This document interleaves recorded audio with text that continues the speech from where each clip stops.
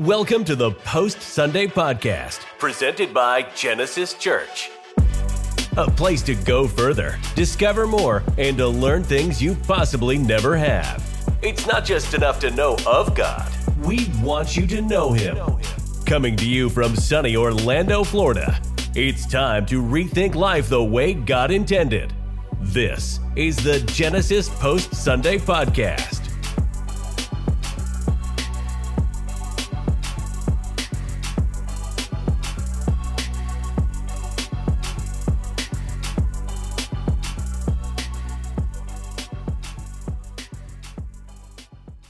What is going on, Post Sunday Podcasters? I'm your host, Pastor Johnny Sierra, here with my other host, Pastor Tim Grandstaff. How's it going, my man? Welcome back. You were over in the West Coast. I was in the hottest place on earth, Vegas, 115 degrees yesterday. That's trying insane. To get out of there. It was so hot they couldn't let planes take off from the airport. Oh my gosh, bro! So I never been. I don't know if I care to go back, but it was good. Yeah. Vegas is fun. I've been there one time, a couple years back, and there's a lot to do. Very fun place, but very dangerous if you. I got nothing there. I don't care to go spend money. And waste it. It was the same for me. My eyes bug out like watching people just waste money away. Like it just. Mind-boggling. Yeah. So there's a lot of other basketball festivities. That's why I was there. Yeah, my son was your video thing. recording with Under Armour. So I was getting to enjoy time with my son and basketball that we love, and then sightsee a little bit. But there's a lot of money just disappearing out there from people, and that blows my mind. Yeah, it does, man. I find it fascinating, some of their tactics and how they do what they do in regards to casinos and all that stuff to really kind of hook people and get them going and continuing. So, but anyways, we are with you guys here, episode 29. I'm excited. I can't believe it, man. We're ready to hit 30 here soon. So we're right around that, right little over halfway point and mark of the year. If you guys have been with us, thank you for just being loyal with us, day oneers. Appreciate you. But we are this is the Post Sunday Podcast. We're stemming out of Genesis Church Orlando. A lot of our conversations come through our Sunday services, which if you're in the east side of Orlando, we invite you to come be a part of it. You can find all the information at genesischurchorlando.com. But for the meantime, in this social sphere, we're in YouTube. We are on Spotify, iTunes, Instagram, TikTok, Threads, Twitter. We're hitting all social spheres for you guys. Just go ahead and type in Post Sunday Podcast. You'll be able to find us in all those avenues. But like we were saying, we're doing a never-ending story at Genesis Church Orlando, which is literally from Genesis 1 all the way to Revelations the entire year, basically a full church Bible study. Going in there, but really, it's a little bit more deeper than that, and so this is what the conversation is. We're stemming it a little bit more, diving deeper into that, and it's been a huge blessing for us. So if you can, man, hit the subscribe button if you prefer to watch on YouTube, and also the notifications bell every time we get something out for you guys. Follow us on the socials, and just stay put with us. But we are on episode 29. We are going right in. We have a new central figure that we're tapping into this week in the book of 1 Kings 18, and we're going to talk about Elijah at Mount Carmel. Did I say that right? No, I did not say that right. I have a tendency of making my certain, and it's just my background. So forgive me. The Puerto Rican from Wisconsin. That Carmel. However you want to say it, my friend. I need your help here. You're not giving me any. I'm leaving you on the cliff. Phone a friend. Phone a friend. That's what I also realized. You are the king of titling people. They're now the Post Sunday Podcasters. Yes. They're the one-dayers. I got on your team. They're the creatives. Like you title everybody. It's just whatever comes into brain. You know what else I'm going with, man. You promised like week 5. What did I do? Post Sunday podcast swag. No, I didn't know. We're almost week 30. I need your signature and sign off on that. You have failed the fans that have been. We do have some haters of the podcast. Yes. That get in our way a little bit when it comes to financials. Your merch models. All the haters. We're gonna make them the merch models. I popped out the Genesis rain jacket yesterday. And we went to 2 birthday parties, and everyone was like, yo, is that the 2024 fall collection line that you guys are dropping? Like, I'm like, yo, have you not seen these before? No. Like, bro, when they do come, the Post Sunday podcast swag, it'll sell out. Those rain jackets were made right before we shut the doors at COVID.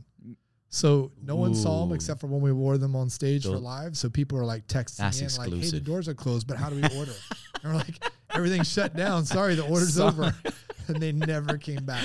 So maybe we need to. Funds are frozen. All right. However, yes, we are talking about Elijah. And here's the thing about all of this for our listeners, new listeners, watchers, is that we're kind of on this thread that we're trying to get people to see. So there's this overarching thing that we're doing with Genesis to Revelation, but there's this thread. And the thread is, how do you get from the promise of God in Genesis 3, and then obviously the promise that God made to Abraham in Genesis 12, to Jesus? And then what's that look like until he returns?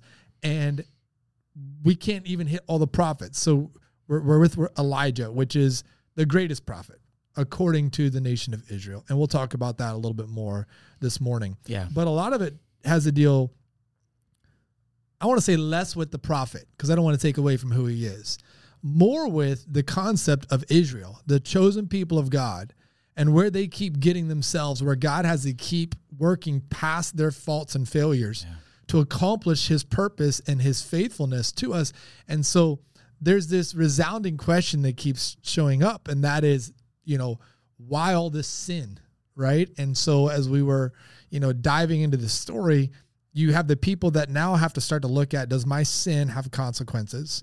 And then there's the flip side, is the thing that I'm going through, right, a consequence of sin, or is it something God is, a trial that God has put in front of me, right? Yeah, that's true. It's a cycle. We see, man, that it's like this revolving cycle of sin, repentance, deliverance, sin, repentance, deliverance. And I mean, it's just, it's a byproduct of the world that we live in right now. And so we live in a corrupt world. And it's, now this culture, it's a different way of how it's being delivered and given to us or put on a platter for us here in this time frame, as opposed to then. So we look at their struggles and battles, and we're just kind of shrug our shoulders, like that would have been easy to overcome now. But mind you, we're dealing with some things that in comparison would be maybe as equal as theirs, or as challenging as theirs at the time. So, we deal with a lot of just social media and a lot of different aspects in the social space, computer. We're just digital era. Like it's in a different realm, and it's dressed up differently. But in the core of it all, I think it's still, we're in that same cycle still. We're battling temptations. We're falling away from God. We need Jesus, and so it's just this cycle. But we're here in Elijah, and it's just, again, Israel has found themselves in a deep hole, and now it's like, here we go again. God needs to bring someone else to shine a light on this tragedy and this what's really causing heartache to God, and that's where we find ourselves here with Elijah. Yeah, so. You have this concept of the reality of our sin has consequences, and you may be living in the consequences of those sin. I remember, early on in my faith, just coming to this realization that, like, just because you come to Christ doesn't mean all the consequences of your sin just disappear. I think that was a false gospel that was taught and that was given to people. Although it says, you're washed white as snow, that sin is removed because now you're being purified in Christ because of what he's done. And that doesn't mean that hey, if you stole something and the court said you're going to have to serve time or do something, that just disappears. So there's this reality that when sin catches you, often there's a consequence that follows it. And sometimes we're stuck with whatever that ripple effect was, right? That doesn't mean that we're not moving forward in the right direction, and that the promise of God for us and for all eternity doesn't await us and is in front of us. But it just is the reality that the white picket fence doesn't just get built, right? There's still some heartache. That's the reality of this broken world till God returns, that we have to live in the reality of. The flip side is what we're learning and what people were discovering yesterday was that sometimes it's not your sin for the trial or the circumstance that you are dealing with. Sometimes it's someone else's sin, or sometimes it's just a trial and a heartache of this broken world that God is using to refine you, to mold you, to shape you, and so you have this two-sided coin, I think that people have to realize. It's there's the reality that sin had consequences. Jesus shows up, right? And he points out the sin in some of the people's lives and the consequence that it has. Then there were people that were like, oh, the reason that you have this disease or this sickness was because there was sin in your life or your family's life. Yeah. And that wasn't the case, right? But they lived with this thinking. And there are some people that think because I'm sick or because I'm struggling financially or because this has happened, because I haven't had a child, is there a sin in my life like David's, right? We talked about this a few weeks ago. And that is not necessarily the case. Just because God said to King David, this is your consequence of your sin, therefore I'm going to take your son, doesn't mean because someone had a miscarriage or a stillborn death that is the consequence of some sin in their life. We don't have the right in this aspect to know or judge that. Yeah. However, I think it needs to keep us aware of our life that we're living. Can't just keep going on doing what we want to do as if there isn't going to be consequences. On the flip side, we can't look at every heartache and just go, oh, there must be some deep-rooted sin that caused all of this. If it causes us to evaluate some things, I think that's a good thing. But it doesn't mean that what you're walking through right now is necessarily some sin in your life that has now come over you and is just God's using it to bury you in the dirt with. It may be that God has you in this moment where you feel like you're being buried in the dirt because he's going to sprout and grow something new out of you, and it's going to become beautiful. Yeah, I love that. That analogy always is a favorite of mine. Just the process of a seed and how it needs to be in a dark place in order for it to be nurtured. I was blessed to speak on Joseph's life, which is very similar to something like that. Finding yourself in dark places like that, but it's actually an opportunity for growth. But yesterday's teaching really opened up with this in mind. It was one of the first things that was brought up. How many times do we assume that if we're having issues or problems or trouble, that it's God punishing us for those sins? And so it's something for you to evaluate for sure, because we definitely, every day, we need to evaluate ourselves and make sure that we are in right standing before God. But some of the times I think it's development. I think, we're in the never-ending work of construction, when it comes to our life. So I don't think we want to lead people to this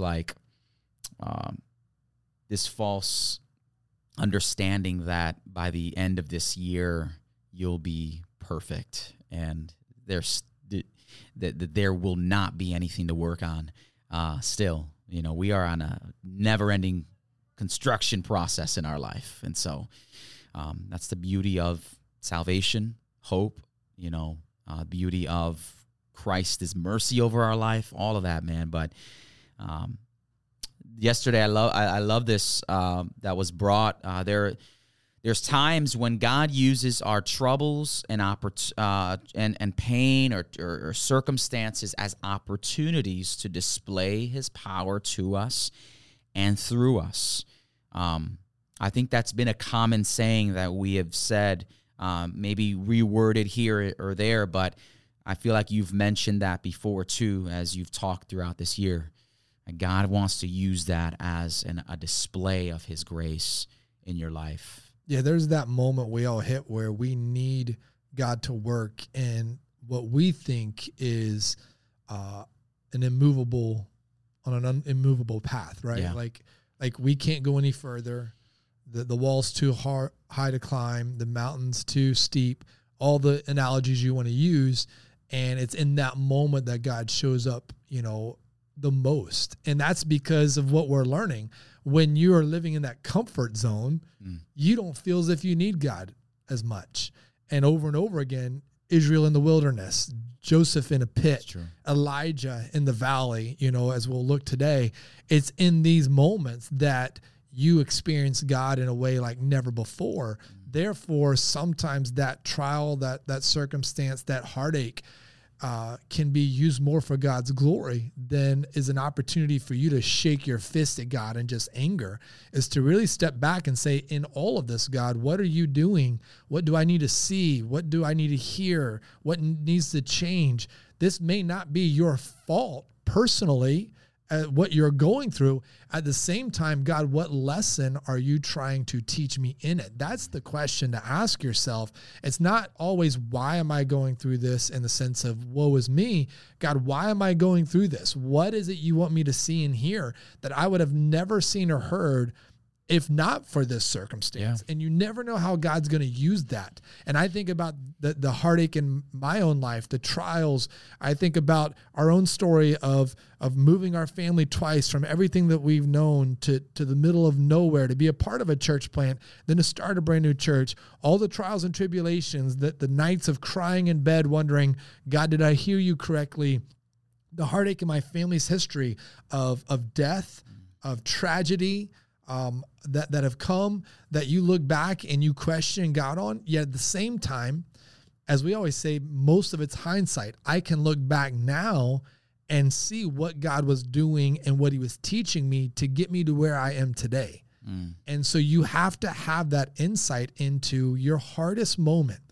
God still is going to reveal himself to you in a certain way. Yeah. I really, those that are listening, I want to challenge you to really ask yourself that question. What is God trying to teach me in this? I think we've heard this time and time again in our life, especially this year for sure. But have you really asked God, like, why is this happening? I want to know. And how are you operating through this? Like, God, it's okay. Like, I think we think it's not okay to ask questions.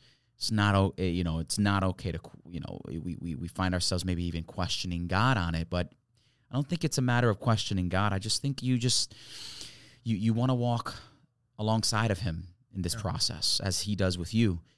And I believe our God will reveal things in due time.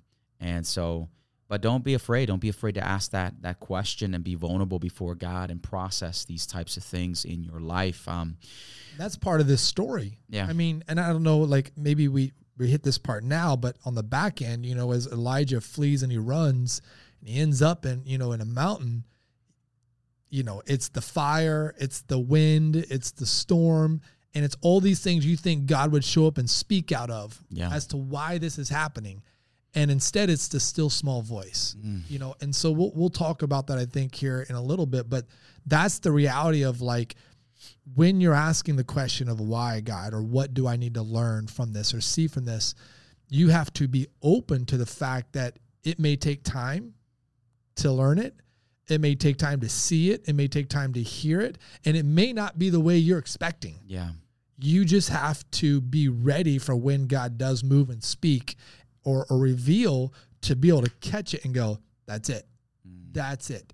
And we don't like that. We don't like the valley moment. We don't like the desert moment. We don't like the pit moment. We like the palace moment. We like the promised land moment. We like the mountaintop moment. And so we skip over it in the story because it's like, oh yeah, there's this moment. But then reality is in our life, we sit in the valley or in the wilderness longer than we realize for ourselves, and we pay attention to in the story. You know, Israel's in the wilderness for 40 years, not 40 days, not 40 months, like 40 years wandering, trying to really come to grips with the fact that you're not being obedient to God, and God's trying to teach you something. He's trying to show what's in your heart to everyone else. So it takes time. And that's the goodness of God that we don't see because he's shaping you in ways you don't know. Yeah. That's the reality of God, that it's his timing, not our timing.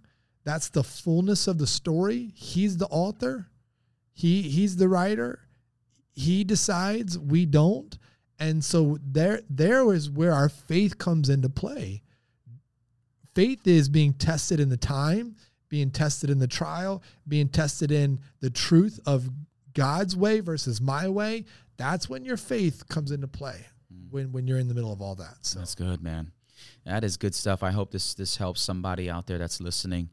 But anyways, one of my favorite parts of our podcast is our PSPQ question of the day, question of the week. And we got our man Stanton, producer Stanton, in the house. What is going on, brother? The reason why it's his favorite part is because I'm doing it. Yes, hey, that's my boy. And actually, I've had a couple people come up this week and be like, "Oh, you're on the podcast now?" We gave you a spot. Yeah, look at that. People love my velvet voice. Moving on up. Remember that show, The Jeffersons? We need that theme. Moving on up for you from The Jeffersons. I keep moving up though. I never stop. I keep going to the top. Let's go. So we have a jingle. I'm gonna play it now, but expect in the future a new one. I'm working on it. So. Let's go. He's putting some work in. Here we go.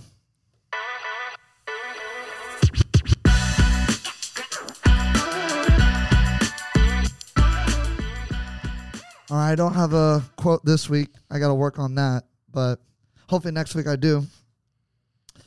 But our question coming in, and I think it's a really good one because, growing up as a pastor's kid, I've had to deal with that with friends and family of my own.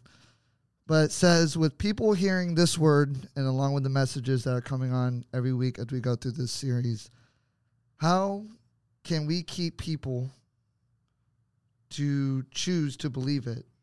Like, how do we make them believe what they're hearing every Sunday? That's good. Well, here's the reality to this question. This is the ongoing question of Christianity and faith, right? This is really the same question in the story of Elijah, because when he confronts Israel, he says, how long really will you sit between two opinions, right? This is in essence what he tells the nation of Israel in 1 Kings 18. And that means what we've been saying all along. You want God right? You're claiming to be God's people and to follow the God who has rescued your people out of Egypt for all these years and brought you into this land, even though now it's divided, but it's God and. How long are you going to keep trying to hold on to both? And really, he says there's two opinions, which is the reality of everything for me, which goes back to it can't be both. It can't be and. It can't be or. It can't be a plus. You can't have God and this, right? Or plus this or with this. This is the reality of what God was calling Israel to do and being set apart, being sanctified, to be a holy people. Holy wasn't perfection. Holiness was being set apart so that God could perfect in you the life he intended. Yeah. So that's the key part. Yeah. Perfection was not you do everything right. Perfection and holiness was being set apart for God so that he could perfect in you what he intended all along. And what we love to do is go, well, I'll never be perfect. Therefore, I give up, or I'll just do what I choose to do, because that's just the reality of all of it, instead of what does God really desire from me. And Elijah here is saying, you have two choices, and you keep trying to choose the wrong one or both. Yeah. And there's only one choice. And we're no different. And we talked about this, last week and a few weeks back, that I think I said, one of my biggest frustrations personally, spiritually, and this doesn't mean that I'm better or perfect then, but I'm called to lead, and I'm called to know God's word, and I'm called to abide by it and abide in him, is to know what some people are doing or dabbling with. And no matter what you put in front of them, they still keep doing it. And, it's like you're almost spoon feeding them. Here's the answer. Here's the right path. Here's the right choice. And they still choose the wrong one. Because in our day and time, we would just say, it's a term, right? It's in today's generation, it's FOMO, fear of missing out. We have this great FOMO of, if everyone else has done it, seen it, watched it, whatever it is, I have to say that I've done it as well. Therefore, we participate or we engage in things we shouldn't, literally out of fear of missing out. And that was no different than the nation of Israel. All the other nations had a king. All the other nations are marrying whoever they want to marry. All the other nations are serving multiple gods because their God may have a little bit more power in this area than I think my God does. And so they're trying to collect everything with God. And this question here is no different. I just texted my wife the other day because inevitably my daughter has seen the preview for the Barbie movie, right? And I told my wife, I said, just wait till it's about to come out and we start to see the reviews. And I guarantee you, this is not a movie we'll let her see. It's automatic, right? Right? You can just tell now with Hollywood. Big time. So you know where they're going with their ideology. You know that it's a huge push towards LGBTQ. And yet what will happen is a bunch of girls will go see the Barbie movie, which if someone came to me, I would say, you don't take your daughter to it.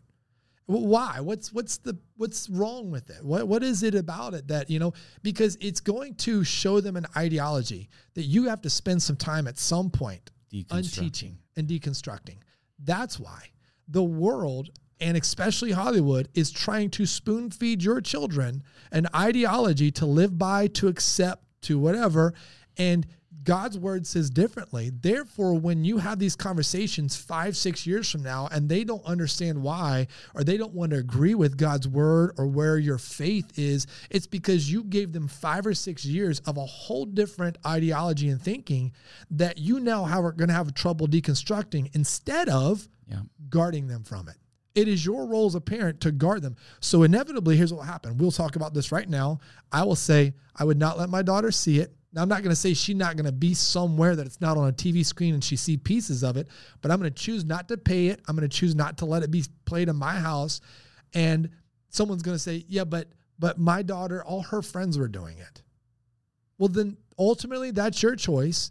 But when you have the consequences of whatever that fallout is or whatever that next conversation is, you made the choice to go there. Yeah. So like all in the Israel's name of being entertainment. given the answers and they're choosing other than, just like we do today. Yeah, that's the truth. And at the end of the day, I mean, I thought about this, and this always kind of stayed in my head as I've listened time and time again, this type of question. But even Jesus couldn't win them all. Jesus could not, there was choices to be made for everyone in regards to the way he was presenting the gospel and the way that he was bringing the kingdom of God into this earth. Not everyone accepted it. And I love what he says in Matthew 13, the story of the farmer depositing seed into the soil. And he talked about thorny soil. He talked about a good soil. He talked about hard ground that the seed was tossed in. But each one of them, it was just this. It was the same seed deposited in all of these grounds, and in one of them, the thorny soil choked out the seed. The dry soil, just the seed could not produce anything. So at the end of the day, like the seeds falling, things are being spoken to over these individuals and through in their lives, and it's where the condition of their heart is to receive this, and their choices to open it up and receive it, and to allow God to really produce something deep within. Ultimately, it comes down to our choice. What are we going to decide to really bring in? What's important to us right now? But I think it's a great question. For the person who wrote this question, there's a passage of scripture that I think about often, and I think is so applicable to all of us today, and I think that it is something that we have to learn to live by. Paul says in 1 Corinthians 14:20, okay, 1 Corinthians 14:20, be infants in evil, but in your thinking be mature. Like, listen to that simple truth. Be infants in evil, meaning, like, be naive. Be the one that doesn't know what that term means, or that movie was, or that TV series was. Be the infant that just has no clue, right? In the evil things. But in your thinking, be mature. In your faith, in your walk with God, know and discern and see things and hear things differently. That's where we are supposed to be progressing towards, right? That we are mature, faithful followers of Jesus, and we start to see and hear things differently. We're not infants. Infants are, everyone else is doing it, I'm going to do it, right? That's childlike. That's just going along with the crowd in the world. And as we were in Vegas this past week, for the first time, and as I said, I've never had a desire to go out there, mainly probably because it's called Sin City, but I've had people speak into my life and say, look, I've gone out there and you can just discern and feel, it's sin. Now someone listening, they go, oh no, wait, blah, blah. And I'm not saying like everything out there is completely wrong, but what is it known for, right? Yeah. It's known for sinful things. And so we're walking through the hotel. We're walking through the casinos. My son's 21, so we're walking through it for the first time, letting him see it. And we're just having a conversation. And I'm telling them about how they have studied how to, the sights, the sounds, the smells, everything to make it addictive. Your brain, is just triggered on all these little things, the bells, the ding, someone wins a jackpot, everyone goes over running. And so all of a sudden you get to this addictive point where it's like he's asking, how can they sit on that machine all day? I go, because their mind is telling them, if I leave and someone comes behind me, that next pull of the lever or that next flip of the card is going to be the winning one. And I can't have lost all this money and let them come have the winning hand. But then we got into a conversation, which I just thought was awesome to have with my son, about how, and this doesn't make it sinful, but this is a great analogy, how Chuck E. Cheese has, and Dave & Buster's switched from like the video games you grew up playing to what? Kind of the same type of games, these ticket games where you're just punching buttons. And why? Because on a childlike level, they know this is addictive. Why does your kid panic that they can't stay longer in Chuck E. Cheese to win more tickets?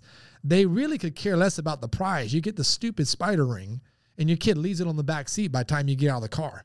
What are they chasing? More and more tickets, because they want to go back and just keep punching these machines. And so I said, wow, that doesn't mean Chuck E. Cheese is sinful and evil, although I hate the place, so I would call it that.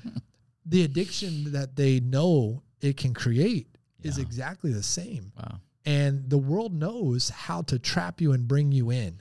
And our job is to be infants in evil and to be mature in our thinking.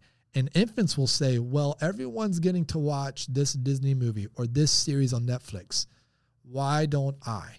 Mature would be, hey, is this the right movie? Is this the right thing for my kids? Do I really want them to digest this? If there's a difference when you don't know the movie's outcome, right? Like you get caught off guard and you're like, I didn't know that was in there.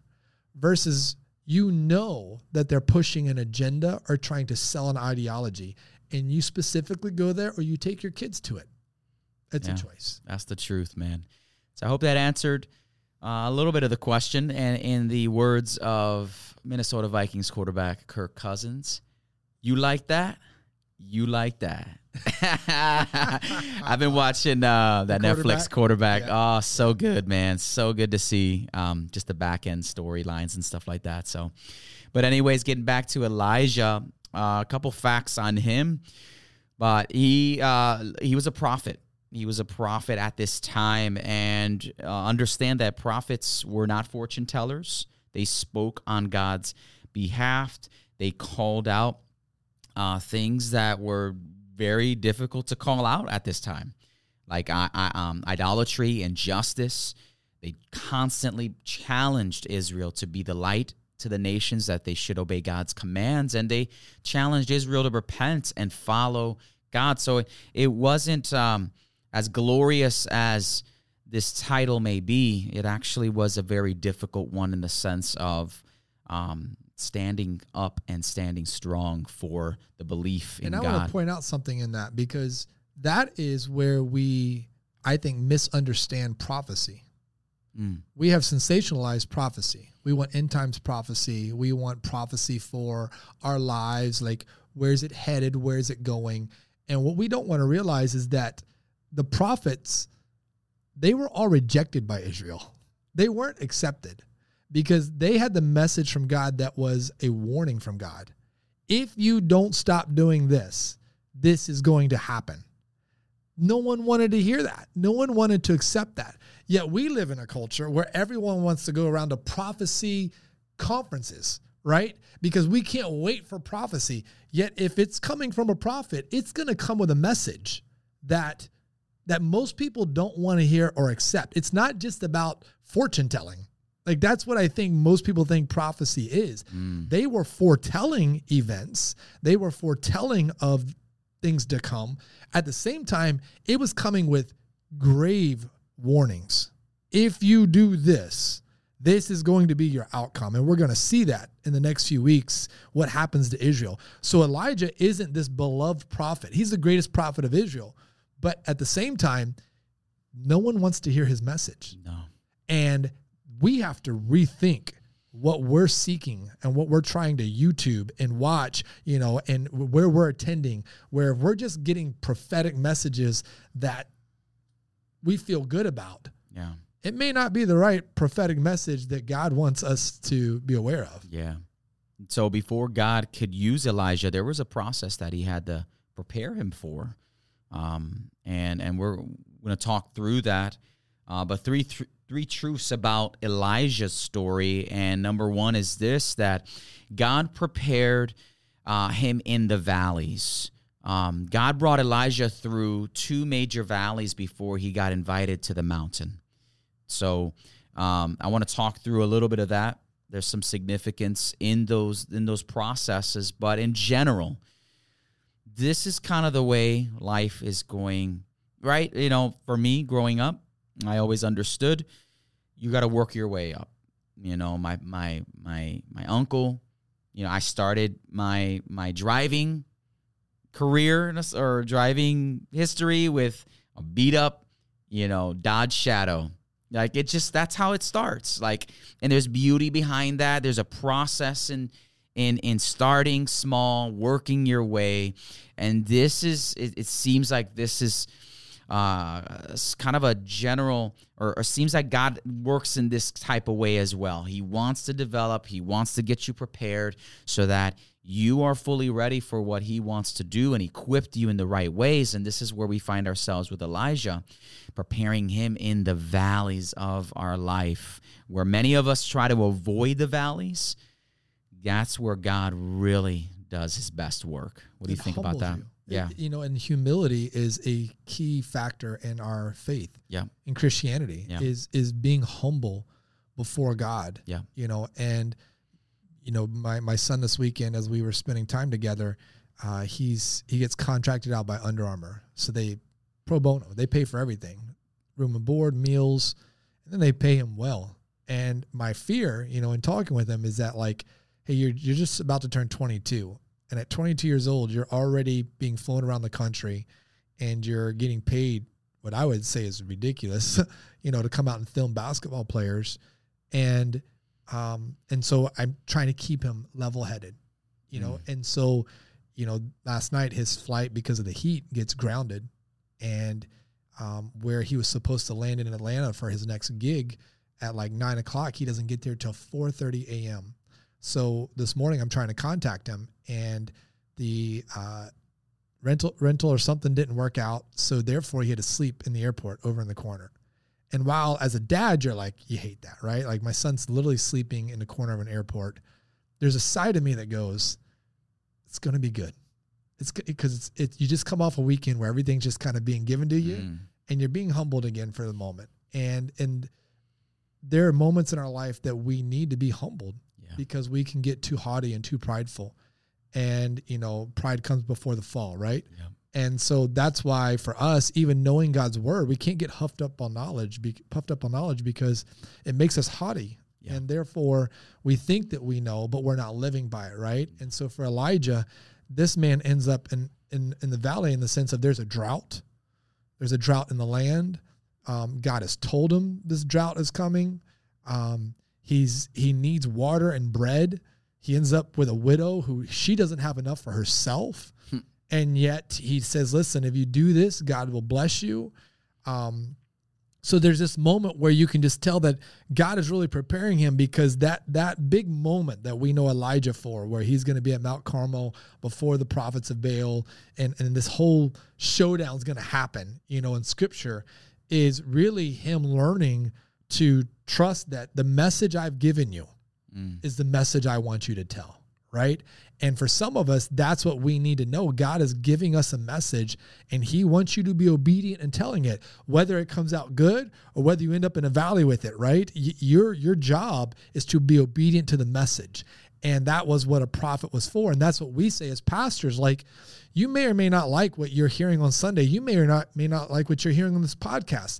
Our job is to be obedient to the message of God. Yeah. Whether you like it or not, we are not here to appease you. We are here only to serve God. Therefore, you're really not angry at me. You're angry at God. You don't like his rules, his boundaries, his parameters. But this is his story. Yeah. That's why we call it the never-ending story. It's his story that never ends. He's the author of it. Therefore, we're just giving you his word. Yeah, that's good.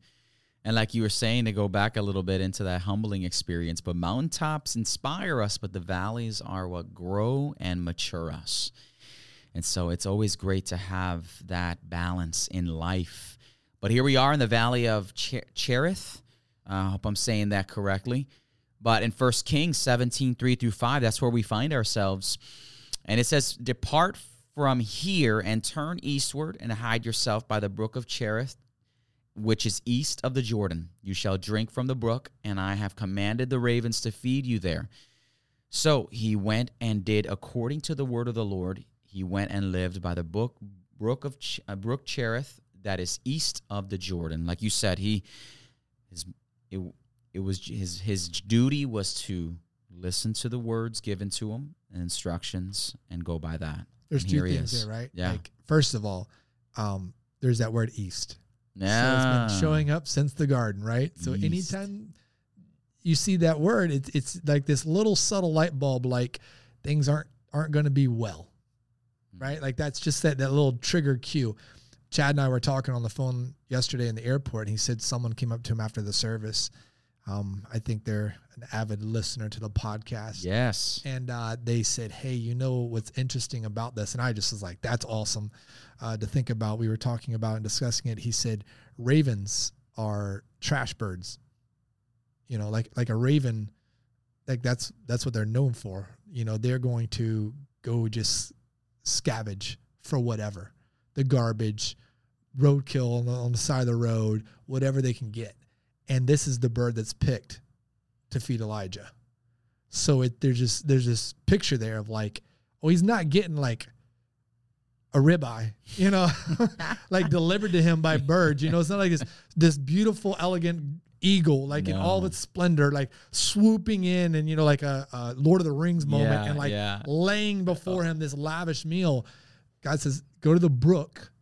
There's a drought, and you're going to drink out of this brook. So we don't know the size of it or what that water is like. And then the ravens are going to come feed you.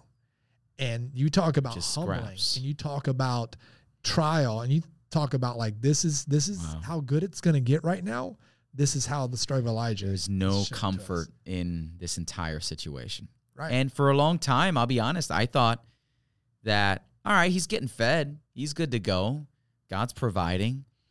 But never really realizing, like, the type of feeding he's getting, like it's not extravagant food whatsoever. So you're talking, your living is very shaky.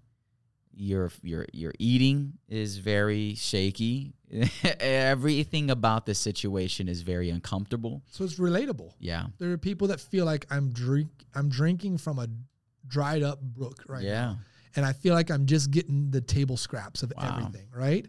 So you immediately can relate to Elijah because you're in that very, dried up moment that he finds himself in, but he's finding himself in a place where he has to trust the provision of God, no matter how it comes, no matter how small, no matter what way it's being delivered to him, trust the provision of God. And for us, that is the reality. Do we trust the provision of God, no matter how it's arriving in the moment? Wow. It may not be arriving lavishly, but do I trust it's coming from God and he's still looking after me? Yeah, that's crazy. So in verses 6 and 7, basically the ravens bringing him bread and meat, scraps of that twice a day. So, he's not even getting 3 meals a day, it seems like, from Scripture. But in verse 7, I find it interesting that after a while, it says the brook dried up. And so I once again, like, I can envision Elijah trying to find comfort in some way in this situation. And the very thing that he could rely on day to day is now no longer there. Now here comes another uncomfortable situation. It reminds me of just somebody that is just time and time again doesn't seem to take a step forward and something hits you and it tosses you 3 steps back. This is how that situation seems to me. The one thing you can rely on is water and food, and now water is even gone. Then he ends up in the region of Sidon. Yeah. And in this place called Zarephath, and there's a widow. And what you have to realize in that piece of that story is if there's no water, whatever she has that he's asking for, a lot of people that's don't it. have it. That's all she's got. Yeah. And he's asking for what she has left. Yeah. So the messenger of God shows up and says, give me all that you have. So now you can switch characters in the story, right? Like, am I this widow? Am I willing to give whatever I have left to the work of God, right? To what God wants. And sidebar note in the story. So this is let's take this next level for a second. Mark chapter 7, Jesus shows up in the same area. He goes to Tyre and Sidon. So this is same area. And this is what makes the story of Jesus so cool. A mom shows up, her daughter's demon possessed, and Jesus heals the daughter because of the faith of the mom. And really, in essence, what she says is, can you do this? And Jesus says, I can't give you the food that's for the children, for Israel. And she says, yeah, but even the dogs eat the crumbs from the table. So she's a Gentile. So she is saying, look, I know I'm not a Jew and it's not the message isn't for me first, but I do know that there's always scraps, even the dogs get at the end, crumbs, crumbs come from what? Bread, right? Jesus is in the same place doing a miracle with a mother and her child in the same place Elijah finds himself in with a mother and child. And so there's this mirror, we're talking about symmetry, of that woman in Mark 7 knows this story in Elijah of her area, that way back when Elijah showed up and a miracle was done by the power of his God. And I believe this is the Son of God, and he has shown up and he can do that same miracle in my child's life type of a deal. Both of them have the faith of the mom. The mom has to have the faith to give Elijah what he's requesting. Wow. And he tells her, it won't run out if you give it to me, right? Which is echoed years later, hundreds of years later, when Jesus shows up with the feeding of the 5,000, it doesn't run out, right? Which is the miracle right before the one we find of him and Tyre and Sidon. And so in Mark 7, she realizes this. It's her faith. Just give me the crumbs. That's all I need. Just little crumbs left of the bread because there isn't much left. And so you have two people with this faith that if this is what's being asked, I'll take just the morsels and crumbs from it type of a deal, right? That's amazing. And this is how God works in our life. God, I don't need the full loaf of bread. I don't need the spring right now coming up from the ground. I'll take the brook where there's just some water coming down through the rocks. I'll take the little bit of bread and cakes left over, whatever it is, God, because I trust your provision is going to be greater than what I think that I need right now. Wow. And little do we know it's all preparation, because two lessons that Elijah learned was to trust in God and to put total dependency on him. And so valleys are a necessary process as God prepares us for bigger plans that we see Elijah is going to go through here shortly. And so God is preparing him on the venture. In 1 Kings 18:1, after many days, the word of the Lord came to Elijah in the third year, saying, "Go show yourself to Ahab." Now something's happening here. We find ourselves, we would say, a few years now within this entire preparation process of his life. And the cool part is that, this is why we have decided this year's been dubbed the never-ending story, because we're trying to show you the story of God, not like it's just some novel like Lord of the Rings, but true, there's a story. Yeah. In this piece of it, it's like this story being set up and being written perfectly for God to show himself and reveal himself, because God is not happy with Israel. They have divided themselves in kingdoms, 10 northern, 2 southern. King Ahab is one of the northern kings who just keeps rebelling against God. He's married Jezebel, who's now brought idol worship in, especially, exactly what God has told them would happen. And now Elijah shows up with this message from God that I'm going to bring a drought on the land. And to know the deep pieces of the story, if you're not as familiar with it, some people are, Baal was also the god of the rain. So here's the God they're serving is the God of water and rain. And God says, I'm going to shut up the skies. There'll be no rain. I'm going to cause a drought. I'm going to show you who actually is the one true God and who isn't. Nation of Israel, you have all adopted serving a false God. So that's already being given to us before this encounter. So then the prophet of God shows up to Ahab and says, bring out your 850 prophets. So now he's outnumbered by a lot. Let them do their thing to your God Baal. As a matter of fact, let's do it this way. Let's sacrifice. And then let's fill up some buckets of water, which water's, scarce. Yeah. Let's dump it on it. And then you pray that your God will come down and burn your sacrifice. And it's a mockery. It's a full mockery of your God versus my God. And our God, the God of the Bible, has set this stage. He has brought it to this moment where, hey, you take your 850, I'll take my one true messenger. We'll put them against each other.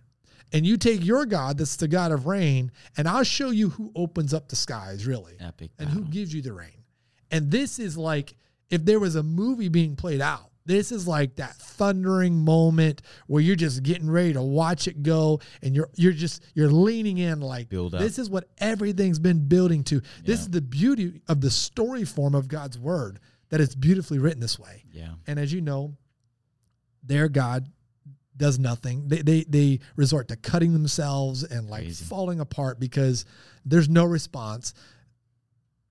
Elijah starts to practically mock them, and then he prays, and God brings down fire and consumes all of it. And the people then want to declare, your God is the one true God. It's momentarily, right? Because we find that they go right back. It's the question. It's a mind-boggling. So here's all the people. This is what I want to say real quick. That consistently say, if God did now what he did back in the Bible, more people would believe. Right? Oh, Don't we hear that all the time? I've heard that a lot, yeah. If the people in the Bible who actually saw it for the first time saw it and didn't continue to believe, do you think you're any different? So it comes back to true faith is in the unseen. That's what faith is. I choose in the unseen, but also in the seen to believe. I don't need the big miracle just to know that God is real. The big miracles actually, let's be honest, are few and far between. We just pay attention to them more in Scripture because they're abnormal. Most of the story written has nothing to do with miracles in it at all.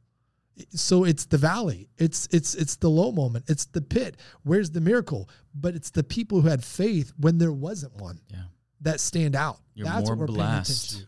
Yes, that's the key. And that's what makes Elijah such a great prophet, is that he is outside of Moses, the one the nation of Israel looks to. He's the one that Malachi, another prophet, will come out and he'll say, the great and mighty Elijah will return before the great and mighty day of the Lord. So the nation of Israel had this mindset that because Elijah didn't die, he's taken up in a chariot. He's the only person, we find, I think in Enoch, that God it just says he takes him. And so they see him as this great prophet and that he'll return one day. And when he returns, it's setting up the coming of the Messiah, which then makes you now understand John the Baptist is quoting Elijah. Jesus does a miracle like Elijah in the place of Elijah. He's trying to show the one like Elijah has arrived and has come. And this is what makes Elijah so great. At the same time, he's human. He runs away after this and he ends up in the cleft of a rock and there's fire and wind and a storm and God chooses to speak to him through a still small voice. Yeah. That's, to me, one of the biggest parts of this whole story. It's not that the rains came and opened up and God showed his glory and his might. It's how God chose to speak to his prophet. And that speaks dearly to me because that is what really confirmed God's message for me to start Genesis Church. Wow. I got away for 10 days. I was on vacation. I was praying that God would make my phone ring. I would see a billboard. Like, it's the wind, the fire, the storm. Like, God, make it bold and make it clear. And I got none of that. And I got back and I told a friend who was asking me, like, did you get an answer from God? I go, I sought God for 10 straight days and got nothing. Wow. And he said, it sounds like you were looking for him in the fire, the wind, and the storm, but you weren't listening to the still small voice. And when he said that, I can tell you it was like someone punched me in the chest and my heart like skipped like that hard. Like, oh. And 48 hours later, I'm in a place and I'm listening to this guy open up God's word and God just subtly speaks to me and goes, this is what I was wanting you to hear. And I go home that night in tears to my wife. And it took the still small voice. It wasn't the fire. It wasn't the wind. It wasn't the storm. And here's the messenger from God. You think he would like come down with fire? Thus says the Lord, go tell my people Elijah. No, he whispers to him. And for someone listening to today, that's why we must be infants in evil and in our thinking be mature, that we can hear God's whisper in the noise of the world around us that is filled with lots of evil. Wow. That's really good stuff, man. And so, these mountaintop experiences they're often there and they're results of these valley moments, so if you find yourself avoiding these valley moments, you're most likely avoiding the full development of your life, and really skipping important pieces of your life, that you'll be able to see God's hand in. So that's really good, man. A lot, man. It was a water hose of info and just a person's life. There's so much that we can unpack with his life. So I encourage you guys to really check Elijah out and really spend some time just looking at the processes of his life and how really God molded and shaped him. But be humble in the mountaintops, be strong in the valleys, and be faithful in between. So, woo, this is good. There you go. This is good, man. Episode 29 in the books, guys. We're on our way. We're going, man. We're going. 52, right?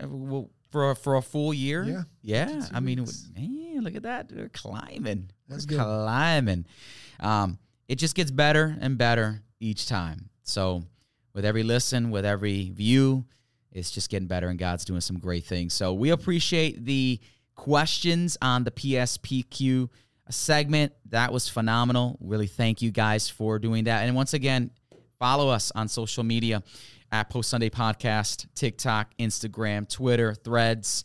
We're also on YouTube at Post Sunday Podcast. If you want to view us, subscribe, hit that notification bell. You'll be informed every time we get content out for you. But episode 29, Elijah, is in the books. We're so thankful for this episode. But we want to hear from you guys. Send over your questions to us.